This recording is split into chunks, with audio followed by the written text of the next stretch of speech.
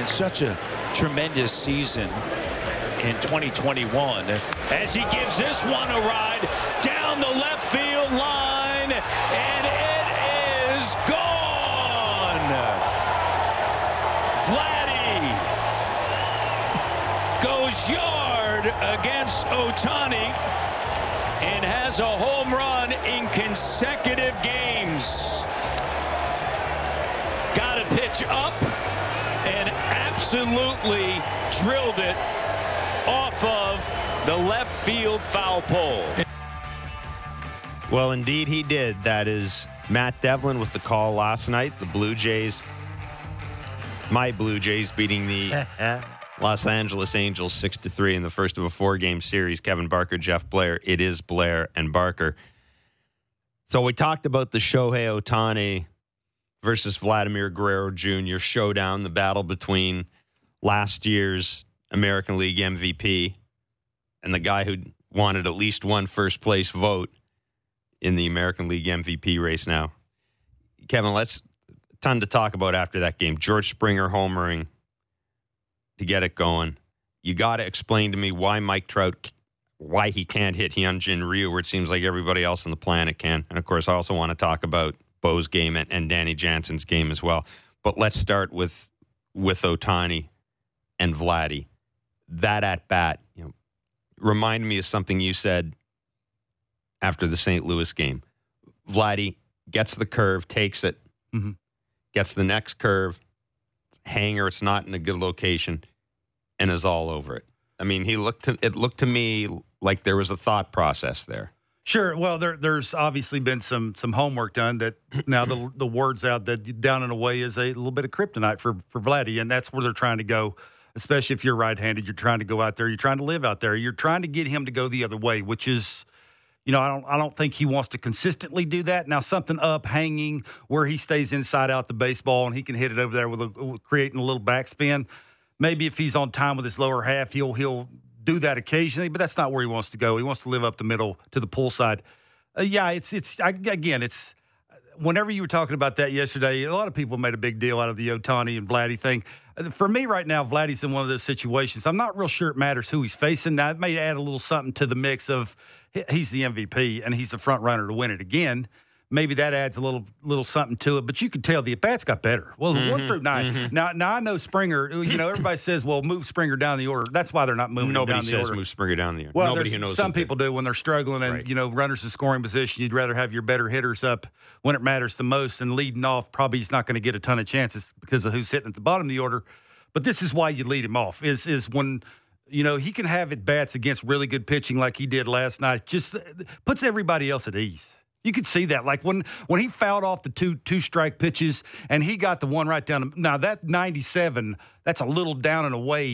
How good you have to be with your lower half after the 2 pitches that he fouled off. That's what's impressive about when he's going the way he can go and he's doing this against good pitching. It's good pitching is good pitching for a reason. It's because they can go in because they want to get you out of the way. And for a guy to know that and to be mechanically sound enough to drive down and through the baseball and catch 97 out front that's away from him after the 2 pitches that he got in, that he fouled off, that were tough pitches to foul off.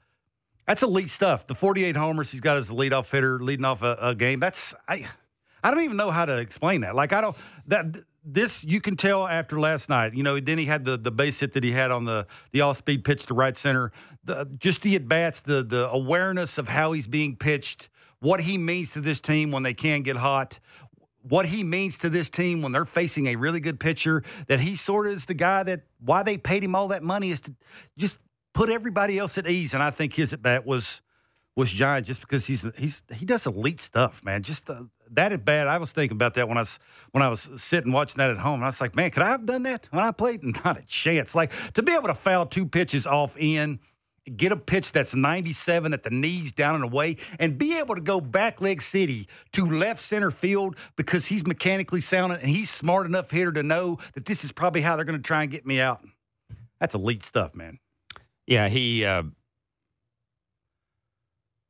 4th in leadoff home runs in baseball history. Ricky leads at 81.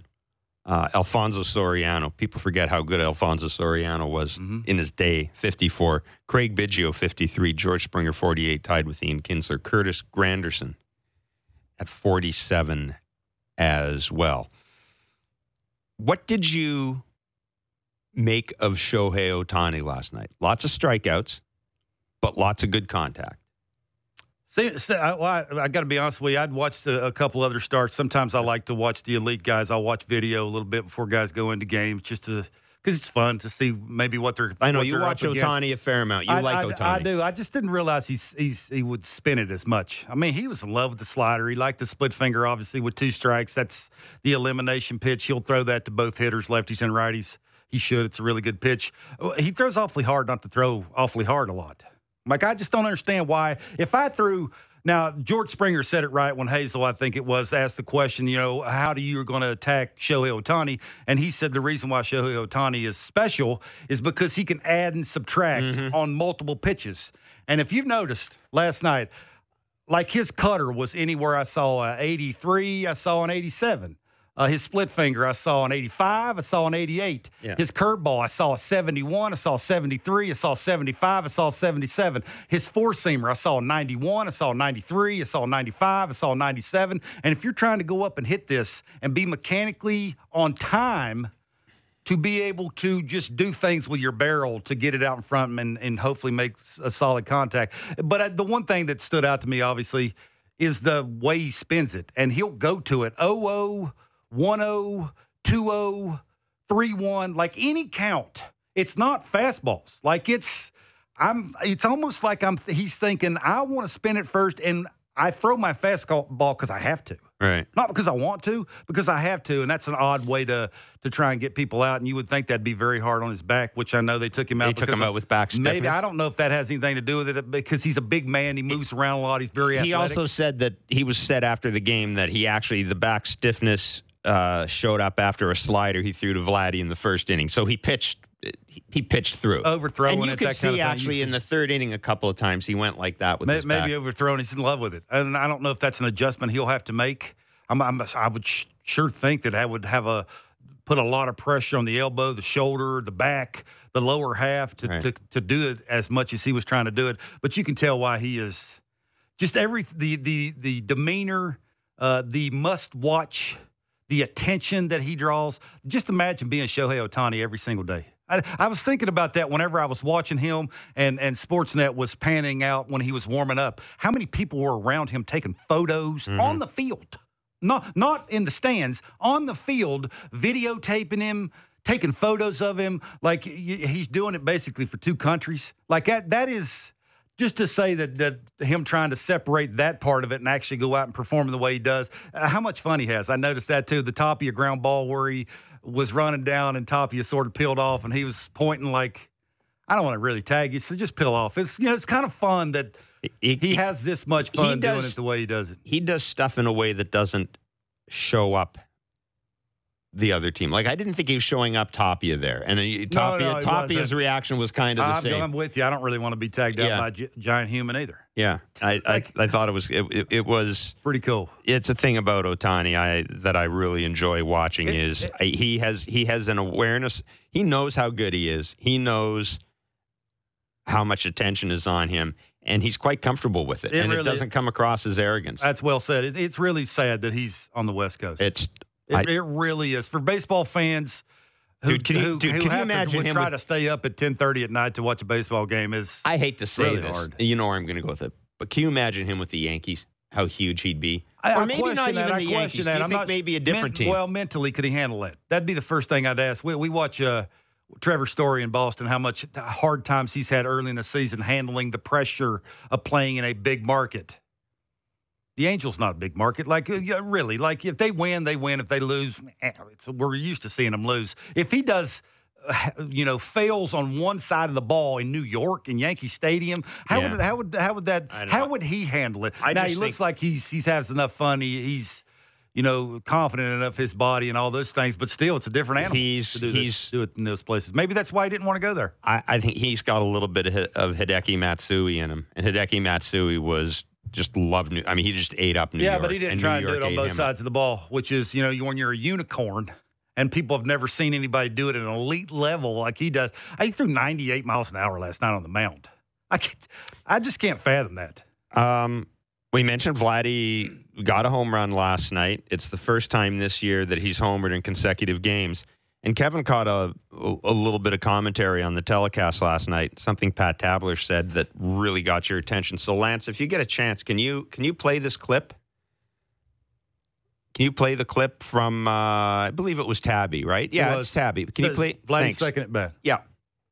When he had his big year last year, they started in spring training with this low T by putting it inside and keeping it low, simulating balls down in the strike zone. Remember, he had that reputation of hitting a lot of ground balls, so they wanted to change his swing angle and have him swing up a little bit more, especially on that ball down. So they did a lot of T work, and it paid off in a big way for him last year. Recently, they brought the little T back out again, and they want to simulate that ball down and keep it close to the body, so he keeps his hands close to his body, stay inside that baseball, and that low pitch lifted in the air. At times he can get a little bit deep where he swings too much down on a downward plane. Well, they're trying to change that and get him to get the ball in the air, change the swing path a little bit on those low pitches. That was Pat Tabler during last night's game. Kevin, that got your attention because I know you were a guy, you talked quite a bit about using the T. Sure. What's odd about that? Well, I got to be honest with you. First time I thought of that, I thought uppercut. And I know I've heard Vladdy say Triple Crown. He ain't going to win no Triple Crown with an uppercut swing. It's just not. The average that he has to have to win a Triple Crown, I mean, what for me anyway makes Vladdy special is how level his swing is and how hard he hits the baseball because he hits the center part of the baseball. He's not trying to create backspin. The only reason he's topping baseballs is because he's doing something late with his lower half. His hands are playing catch-up, and that creates a little, dip in his backside, which has that barrel, and there's not link to it in the strike zone, and that's why you see him in and out of the strike zone, and he hits those. This is one of those things where, again, I've never heard anybody say that about Vladdy. That's the first time I'd heard that. I mean, that's great information that Tabby would share with us, that he'd heard that they'd been doing that with the low T. And so basically the idea is to keep his hands closer to... Well, the ideal is they want to get him to get the ball in the air, because last year I went back and did some digging. Last year he had 26 homers on elevated four-seamers. 26 of his however many homers he had was elevated four-seamers. That would tell me that he likes to do a lot of things in the middle of his body. Like the barrel is in here. It's in the middle of, it's not out in front. It's not below his waist. The barrel's not. Like a lot of his hard contact is in the middle of his body, and that allows him to catch up to high velocity. This is where when we have conversations about sometimes you got to let it go in one ear and out the other. Man, you got to be careful about rocking the boat here, because if you start to notice, name a hitter. Okay, Aaron Judge. Aaron Judge is one of the guys sort of like Vladdy, likes the ball up, don't like the ball down. Giancarlo Stanton likes the ball down, don't like the ball up. Mike Trout likes the ball down, don't like the ball up. What point here is every good hitter has a weakness. You're not going to correct it. Occasionally you will have to go up and hunt it, hit it hard somewhere to just give that doubt in that pitcher's mind that I can still do it if I'm looking for it. To ask Vladdy to go up and start trying to create loft because you're basically putting an uppercut in your swing, man, you're asking for you're asking for slumps. But apparently it worked last year. I question that.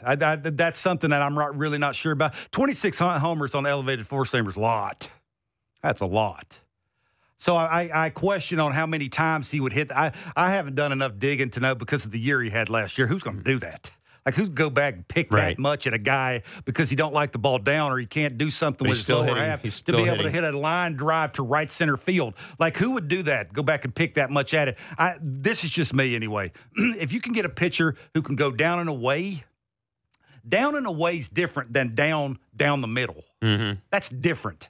Down and away, your mechanics, your eyes leading the barrel, you're on top because you're trying to create backspin to get the ball in the air to right center field, has to almost be perfect.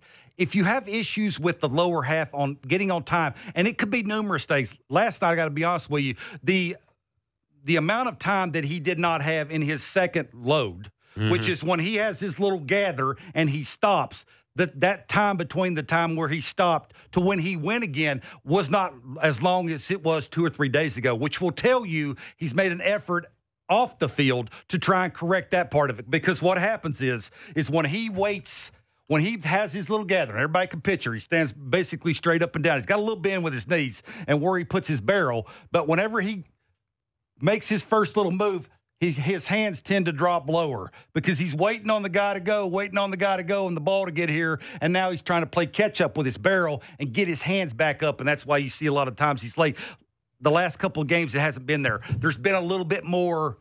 It's been, I'm going to go to it, and there's not going to be as much stop. There's a little bit more rhythm to it and more timing, which will tell you he's either starting it sooner, he's starting it later. There's something that with that pitcher that he's doing, it's a little bit more on time, which allows him to be able to get the barrel to where he wants it to go. Like if it's down and away, now I can get it there because my lower half is connected to my upper half. Man, I wish I was on TV a little bit more to be able to show that connection between the two because that's a huge deal. That little gather that he has, just to be able to have it and not have it stop as much allows him to be able to flick it. Like it's like that little, because he has elite bat speed and hand-eye coordination and all the things that great hitters have. But it's very hard as a hitter. That's why you don't see good hitters start and stop and start again. Because a lot of the times what you want to do is you want to start it and you're trying to play catch up with your lower half, and that's when your barrel goes down like this, and then that's when you start creating a lot of the in and out like he does, right? Whenever he's getting like late with his lower half, he wants to play catch up, and that's why you see the ground balls to the left side of the infield. That's why when I ever heard Tabby say that, I thought to myself, got to be careful with that. The year that he had last year, now occasionally, just because if you got a guy that knows how to pitch, is not a thrower, and can get it out there and is consistently getting it down there, maybe you need to go up there and figure out a way to hammer it one time. But to think you're going to go in a cage and try and create loft, to hit 340, he talked about hitting 340. That barrel, at least for me, has to be able to get it in there and stay in it level for a very long time. If I start creating some of this, well, I shouldn't say this because we are on a radio show. Yeah. Basically the barrel is below your top hand. Right. I got to explain it that way. Is that? Yeah, no, that's people can exactly understand right. that? Yeah. Your barrel is below your top hand, that's starting to create loft. When you start creating loft, what do? You miss the baseball more. Right. When you miss the baseball more, you don't get hits. That's what I'm saying is you got to be real careful with elite guys starting to think that they have to fix every little thing. Nobody can cover the entire plate, Jeff. The entire strike zone, it's impossible. Mike Trout can't. Mike Trout's the best player on planet Earth. He don't like the ball up. But he will choke up occasionally on a guy because he knows he's going to get it up there. Occasionally he'll ambush that, and he'll try and really stay on top of it and hammer that thing somewhere. But I just thought that was an interesting little conversation that Tabby was having with himself there. And that gives you a little insight on you just off the field what these guys go through to try and play a little catch-up when the leagues, made the adjustment to them and trying to play catch-up, the adjustments back to them. It's a pretty cool thing to listen to. A reminder that we will be joined today. Perry Manassian, general manager of the Los Angeles Angels, joins us. John Schneider, bench coach of the Blue Jays, joins us. Bill Shakin, the national baseball writer for the LA Times, will be along in a few minutes. The Angels are having all sorts of issues getting a new stadium built, and it's kind of an interesting. It's an interesting story because, of course, the Angels and the Dodgers share the same. They share the same city, even though Anaheim is, farther south. The Angels Stadium is farther south than the Dodger Stadium. But we'll talk to Bill about that and also about, obviously, the Angels. So, Mike Trout, best player in the world. I mean, we'll go with that for now. Oh, it's a thing. Shohei Ohtani's pretty good. Why does Hyunjin Ryu own Mike Trout And why is George Springer now, what is he, 6 for 11 against Shohei Ohtani? Let's start with Trout and Ryu. Explain that to me. A lot of the times things you can't explain. And this is, I think, one of those. Last night, Ryu threw quite a few pitches right down the middle. Like he got away with quite a few to some really good hitters. Location was there. They had a little front hip pull. It almost looked like a couple of guys couldn't see the baseball for whatever reason. They were having a tough time. Twilight. I don't know. I wasn't there. But it just seemed like where the pitch was at, who was hitting, why they were missing, make you puzzle a little bit. I do know in the past that Ryu would throw him the kitchen sink. Yeah. If I got 6 pitches, I'm throwing every single one of them to you. Basically, what that did to Trout was say, how do I game plan against this? Because he adds and subtracts. Now, this Ryu is a little different because now it's more of a slow breaking ball. He's trying to change speeds, take the sting out of your bat with that, speed you up, elevated. Now, last night, glove side was better.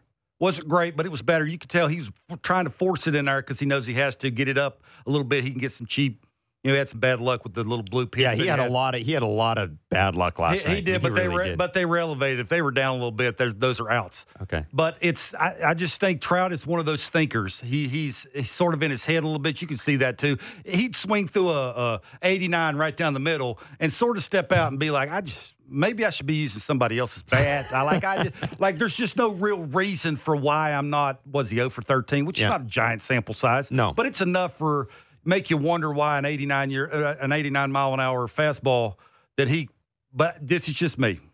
From the times that I've seen him on video, from the times that I saw last night, I just think there's so many pitches, the change of speed with the change up, the big slow breaking ball, the elevated heater, which, when you got a guy that can locate and can pitch to your weakness. I talk about David Phillips all the time. He's the one guy out of the pen, not much of a strikeout guy, but he can get to your weakness or reuse that guy. If you have a weakness that's elevated, I'm not going to live there, but I know I'm going to go there with 2 strikes, and I'm going to go there when I can get you out. And I think that's sort of the part of it. And I know Trout thinks that he knows that he can get it in there.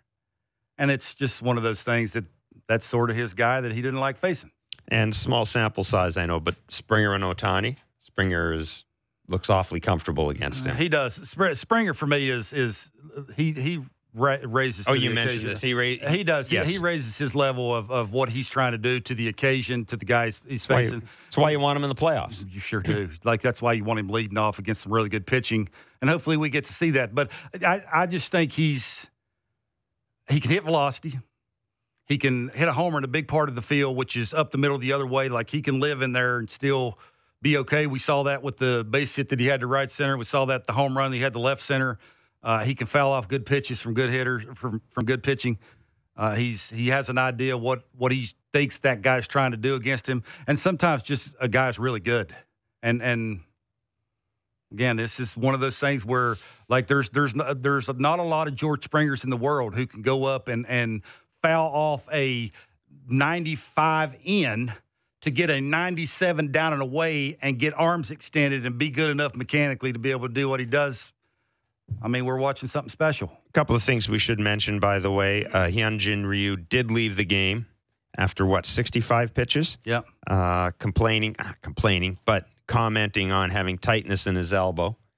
That's never good. It's never good. He's, it's no issue, according to him. But anyhow, tightness in the elbow, probably not the thing you want to hear necessarily from your pitcher. Cavan Biggio started at first base. He was called up yesterday. He was on the taxi squad, activated yesterday. Vinny Capra sent down.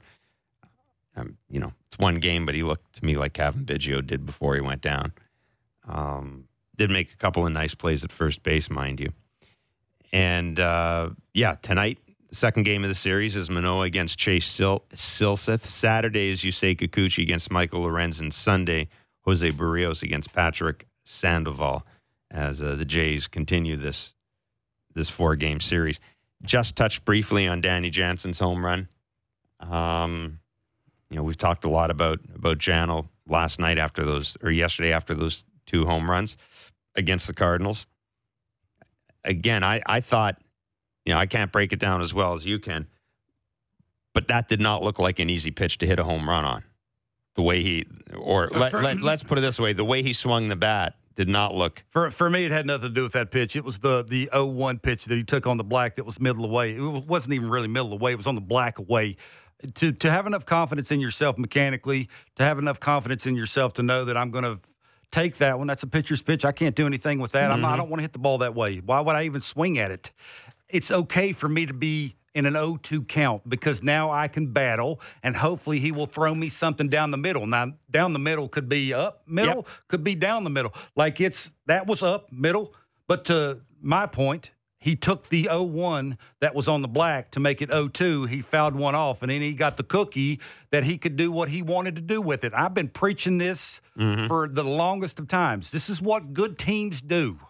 No matter what the count is. Now, obviously, with 2 strikes, you can't take that pitch. But until you get to 2 strikes, I'm looking for something that I can do maximum damage on until I get to 2 strikes. And that's what you're seeing right now. It's those kind of at-bats. You ask me why he's taking off? That's why he's taking off. Like he's buying into, I can't hit it over there. If I do hit it over there, I'm out, or I'm going to jam myself, and that's not what I want to do. I want to drive the baseball up the middle to the pull side. Why would I even try and attempt to swing at that? It's not strike 3, it's strike 2. I still got another one, and if I can fight another one off down the middle, which is a spinner, and get something that I can get the head out, that's fun to watch. That's good stuff. That's big league. That's a big. This is the first time I've ever said that. That's a big league hitter having a big league at bat. How about that? That's good. I like it. Jordan Romano. Where's the velocity at? Is he hurt? That's the first thing I thought of when I was watching him. I get it. You have a bigger lead. When's the last time we saw 99? I'm not saying hit 99. I'm saying pitching at 99. Where's that been? What is he? I know he just came off of having the squirts or whatever he had for forever. But that'll take a little something out of you. But certainly will. Like where's the 98, 99 at? Like that was the first thing, and I got. If it wasn't so late, I would have been texting you going, "Hey, what? Why is he throwing 95?" And you can tell whenever he's having some issues is when he lets it eat, and he turns around and looks at that scoreboard, and it says 95 point whatever it says, and he's going. That was not a. And that was not a couple of times in a row here. That was not a comfortable inning. I expected something to happen that inning, which concerns me. Comfortable is I don't know about that. I just it's something for me. Again, it gets back to that balance of lineup. And if you're Ross and you're watching these games and it's right in front of you now, there's no question that you're going to have to go out and get some better arms at the back end of that bullpen. You just are. Like you're going to need some. We've seen that with the David Phelps. I love David Phelps. I think I feel very comfortable when he comes in. But occasionally at first to third with one out, you're going to need a guy that can just throw a yacker and get somebody some weak little swing, and hopefully you don't put pressure on a Kevin Biggio at first base to go and tag a bag and make a perfect throw over the runner being right-handed. Now, to tell you that that's an unbelievable play, and by the way, if I'm Joe Madden, I'm Chapter Duffy. He did not. Don't be afraid to hustle. Stop lollygagging from third base because every run matters. Think about that extra run in the ninth inning, how much more pressure that would have put on Jordan Romano. Yeah. It's little things like that you have to hustle, that, the little tag. But getting back to Kevin Biggio, that's an unbelievable throw. Trust me, from a guy that used to be left-handed, I could do that and step forward a little bit, clear myself to throw that to the target at second base. When you're right-handed, you can't do that. Like, you almost have to throw that over the runner's left shoulder, which is... And you don't have time. You don't have an elite throw. You don't have time to think or aim. You absolutely do not. You got to put something on it. You got to, you're trying to hit the shortstop as the target with the runner, and you can see the runner was sort of bearing over to make it a little harder for Kevin to throw the ball over him. That's an elite throw. Now Kevin's offense I'm with you, looks sort of like it looked when he left, but defensively, I said this to you, he's not going to hurt your team defensively. Like he'll do enough to catch the balls he's supposed to catch, make the right throws, and. It's just, what's he going to give you offensively? And is what Kevin is, does that warrant a roster spot on a playoff team? That's what you got to ask yourself. And I have to tell you, with that play, I was really surprised. I just assumed, in my scorebook, I had Duffy scoring. I just assumed that he'd scored. I would have thought so too, but it gets again. You start to lollygag, and that makes you a lollygagger. Absolutely, and you start like la la la. I just think I'm going to score, or or because you have to tag. He can't be. That's the thing though with that play. If you're Matt Duffy, you can't take that for granted that Well, the he out's did. going to be made at second base. It's a hard play. Well, some players aren't good enough to take that. But for Matt granted. Duffy's he's a first baseman. He should know that, shouldn't he? I mean, just hustle, have right? a little urgency on the bases. Yeah. And I've said this. You want to be a good teammate? Score for me. Bill Shakin is a national baseball writer with the LA Times. Lots to talk about with Bill about the Angels and the Dodgers. And this Angels Stadium situation is kind of interesting because I was sort of operating under the assumption that everything was looking up. And then the mayor quits and all sorts of stuff happens. There's legal action. City council says, no, we don't want part of this. And I don't know where the Angels are going to end up. I hear talk about them going to Long Beach, which would make a certain amount of sense, I guess. But we'll talk to Bill Shakin about that. It's Blair and Barker on Sportsnet 590, The Fan 360, and wherever you get your favorite podcast. The smartest takes on the biggest stories in sports. The Fan Drive Time with Ben Ennis and Stephen Brunt. Be sure to subscribe and download the show on Apple, Spotify, or wherever you get your podcasts.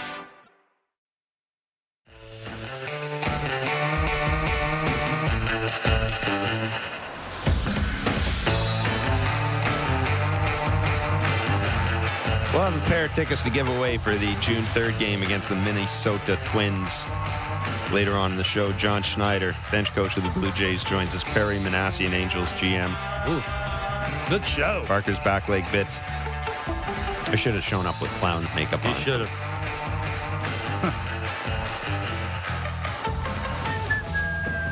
A reminder that tonight's game is an Apple TV game. Big 10-4, good buddy. There you go. Saturdays, isn't it? It's back on Sportsnet. Gucci and Mike. Good. Oh, tell you what. Cheese pasta mouth. Jose Barrios against. You say it. I know. You've been a terrible baseball player. Huh? You would have been a terrible baseball player. What? Cheese by a mouse. Whatever. It's not whatever. Can you want to say it? You want to try it again or? No.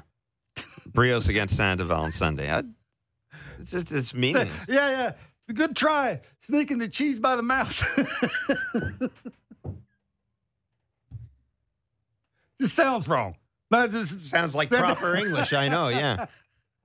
Yeah. How many baseball players speak proper English? Come on. Not many from Virginia. The other side of the mountain. The other side of the mountain. That's not true. That's not true. Yeah. So we basically picked apart last night's game. It was a good game. You could tell the bats are getting better. It's almost like because of who they're facing, they have to get better. Now you're starting to see there's a sense of sort of activity at the top of the order now. Bo's getting those hits that that Bo usually gets. 2 out RBIs. 2 out It's a big RBIs. deal. I would love to say, well, who am I to tell Bo? But what if Bo laid off the one that's 4 inches off the plate, 0-0? To get the one right. Yeah, but how about 1-0 is better than 0-1? Yeah, that's kind of Bo though, isn't it? Well, I mean, Bo wants to hit 300. Bo can hit 300. Bo would hit 300 a little easier if he'd lay off the one that's 4 inches off the plate to get the cook. Because when he gets the cookies, he hammers those things. Like the ball comes off of his bat in a hurry. And maybe it's just, again, it took me a little while, and that's because I went from big leagues to AA. You better figure it out in a hurry that, you better hone in on what you want to swing at. Yeah. That's all I'm saying. But I think we're on the same page. The at-bats are looking. They are. They've looked better. They just have. Jordan Hicks. For whatever reason, Jordan Hicks seems to have. I'm not going to say it's entirely on Jordan Hicks, but they started to look comfortable against Jordan Hicks, and it's continued over to this game. I mean, who knows how long it's going to go. But there was a difference. When you compare their at-bats, people will say, well, we started to see signs of the approach against Cincinnati. Not as much as I don't think we saw against that now, last if you game can in just get St. Lourdes Louis. and Matt Chapman to come to the party, get them a ticket. Matt Chapman again, though. I mean, he doesn't have a trigger. Needs a trigger. Something to get it going back, to get it going forward. Like whenever most guys, and it's just me, there's only one Ken Griffey Jr. Like Ken Griffey Jr. is the only guy that could roll it and go. Roll it and go. He's the only one. Mm-hmm. And then there's everybody else who has to have a load. Like they have to have something going a little bit back to get it going forward. That's why it's sort of like that rubber band theory. Like you want to pull it back to its fullest to let it go. Hitting's no different. You want it going back so I can get as much going forward so when I hit it, everything that I have into it can go into hitting that baseball, and it's going to go really, really far. And just seems like he's very armsy, like he's very handsy, and he hits a bunch of lazy pop-ups. Normally, when you look at Major League Baseball and you talk about stadium issues around Major League Baseball, your focus tends to be on Tampa. I mean, the eternal stadium issues, I guess you could call it that. Tampa and Oakland. I would be willing to bet that there are a lot of people out there who just kind of don't know that the Angels are in the middle of their own stadium crisis right now. I know I told you about it yesterday, and you kind of, well, I mean, they're the Angels. There. I love that place. Angels, it's L.A., yeah. Mm-hmm. Bill Shakin is a national baseball writer with the L.A. Times, and he joins us and Blair and Barker to fill us in on this particular situation. Bill, thanks so much for joining us. Just kind of give our listeners the Coles Notes version, because I got to admit, I kind of followed it from a distance. I thought it was kind of, sort of, almost going to get done, and then all of a sudden you start hearing, I mean, anytime you hear the FBI is getting involved in something, it's generally not good. So just give us kind of the Coles Notes version, or the abridged version of Coles Notes, that I date myself. Give us the abridged version of the Angels Stadium situation, if you could. I thought you were going to say Cliff Notes. Maybe that's the American version of Coles. It is. Coles Notes is what we had. Cliff Notes, yeah. Either way, and now, of course, you just Google. Exactly. So basically, if you've been to St. Louis or Wrigley Field lately, or San Diego, or any number of other ballparks, the trend has been, let's not just have a ballpark surrounded by parking, let's have a ballpark surrounded by restaurants and shops and hotels and things to do before the game and things to do after the game. And by the way, the team owner controls all that and makes a lot of money. So everybody's happy. That was what was about to happen in Anaheim until a week ago, when just before this thing was about to go final, basically like 2 outs in the bottom of the ninth, and an FBI affidavit shows up in court that mentions that the mayor of Anaheim just might be corrupt because the FBI agent thinks that there was a plan, and they have a recording of the mayor saying this because the FBI informant was wearing a wire to record the conversation, where the mayor is saying, hey, I got to get the stadium deal done so I can get my $1 million contribution to my campaign from the Angels. Now, there isn't any evidence that the Angels ever gave him any money, but in the meantime, the rest of the city of Anaheim went, what? And within a week, the Anaheim City Council had killed this deal that they had worked on basically for 9 years. And again, it was the equivalent of 2 outs in the bottom of the ninth. So was there anything, let me figure out how to phrase this. Was there anything wrong with the deal other than the fact that the mayor was corrupt and was getting $1 million from the Angels? In other words, if this deal gets gets cooked again or gets represented, is there a chance that it goes through?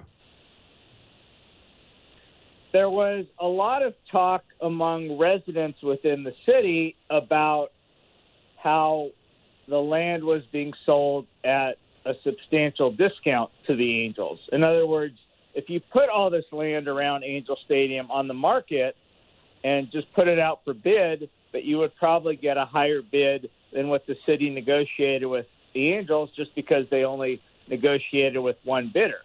The city said they didn't think that was true, but also they said, but look what we're getting. We've got a parking lot that's been sitting there for 60 years as a parking lot. We can put up all these restaurants and shops and hotels and homes. There's a huge housing shortage in California. You get 5,000 homes out of it, make some tax revenue. The Angels pay for all this. The city doesn't have to pay for it. There's a lot of great things in this deal. And now that it's off the table, the city actually went back to the Angels and said, look, there's, I think, what we could call the stench or the taint of corruption. How about let's just redo this deal. And the Angels said no. The Angels have thought they had a deal with the city twice in 10 years. So right now, everybody's going to take some time to figure out what to do. But it's probably an indication of what might happen, that when the city notified the Angels of this decision, they said, we hope you agree with us, but by the way, please preserve all your documents unless this goes to a lawsuit. Bill, let me sort of get this straight. They like the field as it is right now. They just want to expand around it. My question would be, why they can't build around what they already have? Can they do that? Yeah, the genesis of the whole project was that Angel Stadium opened in 1966. It's the fourth oldest stadium in the major leagues. Still a comfortable place to see a ball game, but certainly it's showing its age in some ways. And so the question is, if you've got to upgrade the stadium or consider building a new one, who should pay for that? So in a lot of places in America, unfortunately, cities still hand out money for stuff like that. That's how the Raiders got to Las Vegas. Mm-hmm. But in California, we've kind of figured out that that's not a good thing because the team isn't sharing its revenue with you. They just want your money up front. So the deal was, hey, Angels, if you develop all this land that we've been trying to develop for years and you do it at your expense, God bless. Make a lot of money. We'll get some tax revenue, and you take that money and do what you want with the stadium. So right now, that's what's in jeopardy. Where does Long Beach figure in this? Because I keep hearing, I shouldn't say I keep hearing, I keep reading that is there a possibility of moving to Long Beach, and does that make any sense? Over the years, and as I said, this has gone on for about a decade, Artie Moreno, the Angels owner, has checked out other cities in Southern California. It doesn't make much sense to leave the second largest market in North America. It's not as if he's going to pick up from L.A. and go to, say, Nashville or something. Mm-hmm. But other cities in the area, that might work. So Long Beach, a couple of years ago, came in and said, hey, we've got this great spot. It's right on the waterfront. It's also a parking lot. We'd like to develop it. Would you like to come on down? And they talked about it, and ultimately the problem or the challenge would be that the land for the development, which is how the Angels are going to make all their money, was 3 times as great in Anaheim as it was in Long Beach. So they put that on hold, did the deal with Anaheim, and, of course, on the very day after the Anaheim City Council said, this deal's corrupt, we're just going to kill it, Long Beach said, hello, we're back. How much of this can be blamed on Artie Moreno? I don't think any of it, to be honest, okay. Because if you're a team negotiating against the city, and the city has shook hands twice now within 10 years and told you had a deal, and it's fallen apart both times. There wasn't any corruption the other time. It was just a dissent from the mayor. But why would you want to sit down with the city and do another deal again? Mm-hmm. I mean, the contrary view would be because it's still the largest spot of land you can develop, and because the stadium's already built, so if you just want to renovate, you don't have to pay to build a new one. It is probably still the most logical spot. But Artie Moreno is going to turn 76 sometime during this season. Like, why bother? You still got a lease in Anaheim. That didn't go away. Right. So we just go back to the lease. They're there until the end of this decade at least, and they can stay longer if they want. I hate to say it. I think the most logical conclusion is nothing happens. The city doesn't get any money off of it. The fans don't get an upgraded stadium. It just sits there. Bill, really good of you to join us today. Thanks so much. Thanks, Bill. All right, go Expos. Take care. That's Bill Shakin, national baseball writer, the LA Times. That is interesting because you never think of the Angels as having a stadium issue. I mean, it is, having gone there a lot of times, yeah, it's showing its age, but man, it's a nice place. It's a nice place. It's certainly a great place was a great place for the media to work. It's a nice place to watch a game. I mean, it's like Dodger Stadium, Dodger Stadium's dated in a lot of ways, but there's dated and then there's California dated. Mm-hmm. And it's one thing to be dated in Buffalo or Indianapolis or any Detroit or any of the Rust Belt cities. It's another thing to be dated in California. And there's just so much. There's so much around the stadium. The vistas, the views, and everything are so great that maybe I feel different if I was a season's ticket holder. But someone to just go in there for a weekend, it's just lovely. That sounds like an owner wanting to make more money. He sees other teams having the city outside the stadium. Yeah, and he's wanting to however. Because I don't think it, for me anyway, has anything to do with the stadium. Like the stadium's good enough. And it's nice enough. It has these, like, all the things, the concourse areas and that. Sure. Yeah. I mean, it would be nice to have a nicer stadium. The playing field and everything itself, I've always thought it's kind of cool. I love the rocks in center field. And I know when Disney ran the team, they did all sorts of renovations.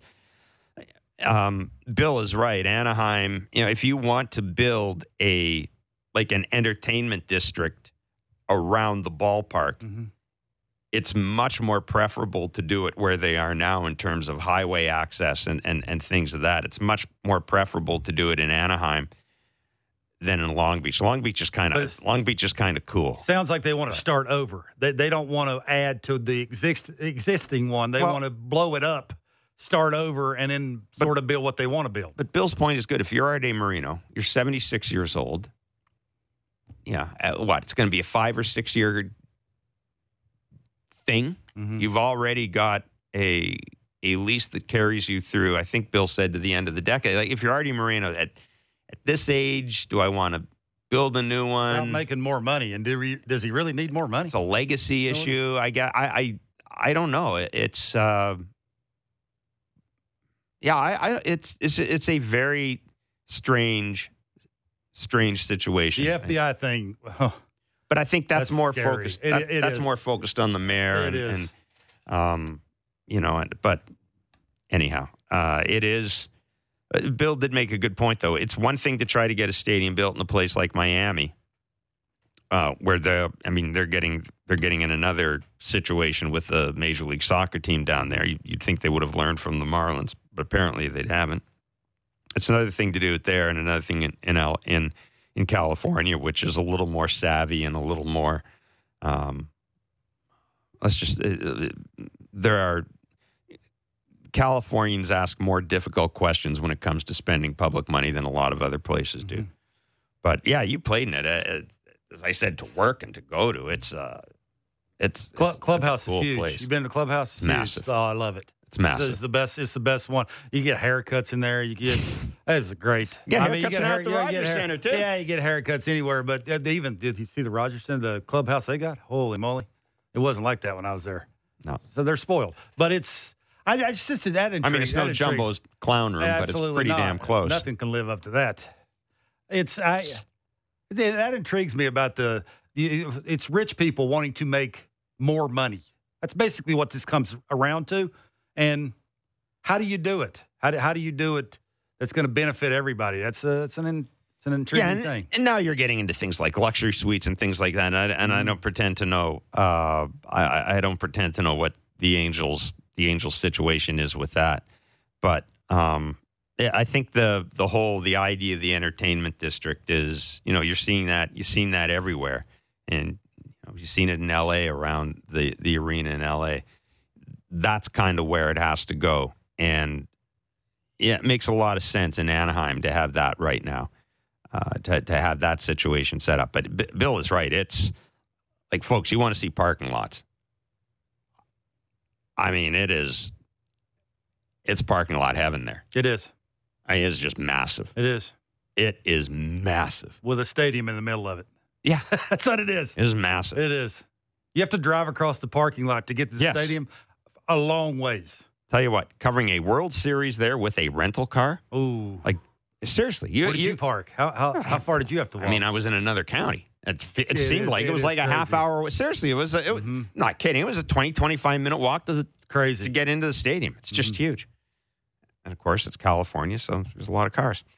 John Schneider's the bench coach of the Toronto Blue Jays. Perry Manassian is general manager of the Los Angeles Angels. Kevin Barker is my co-host. He does Barker's back leg bits. That plus Blue Jays tickets to give away to see the Twinkies on June 3rd.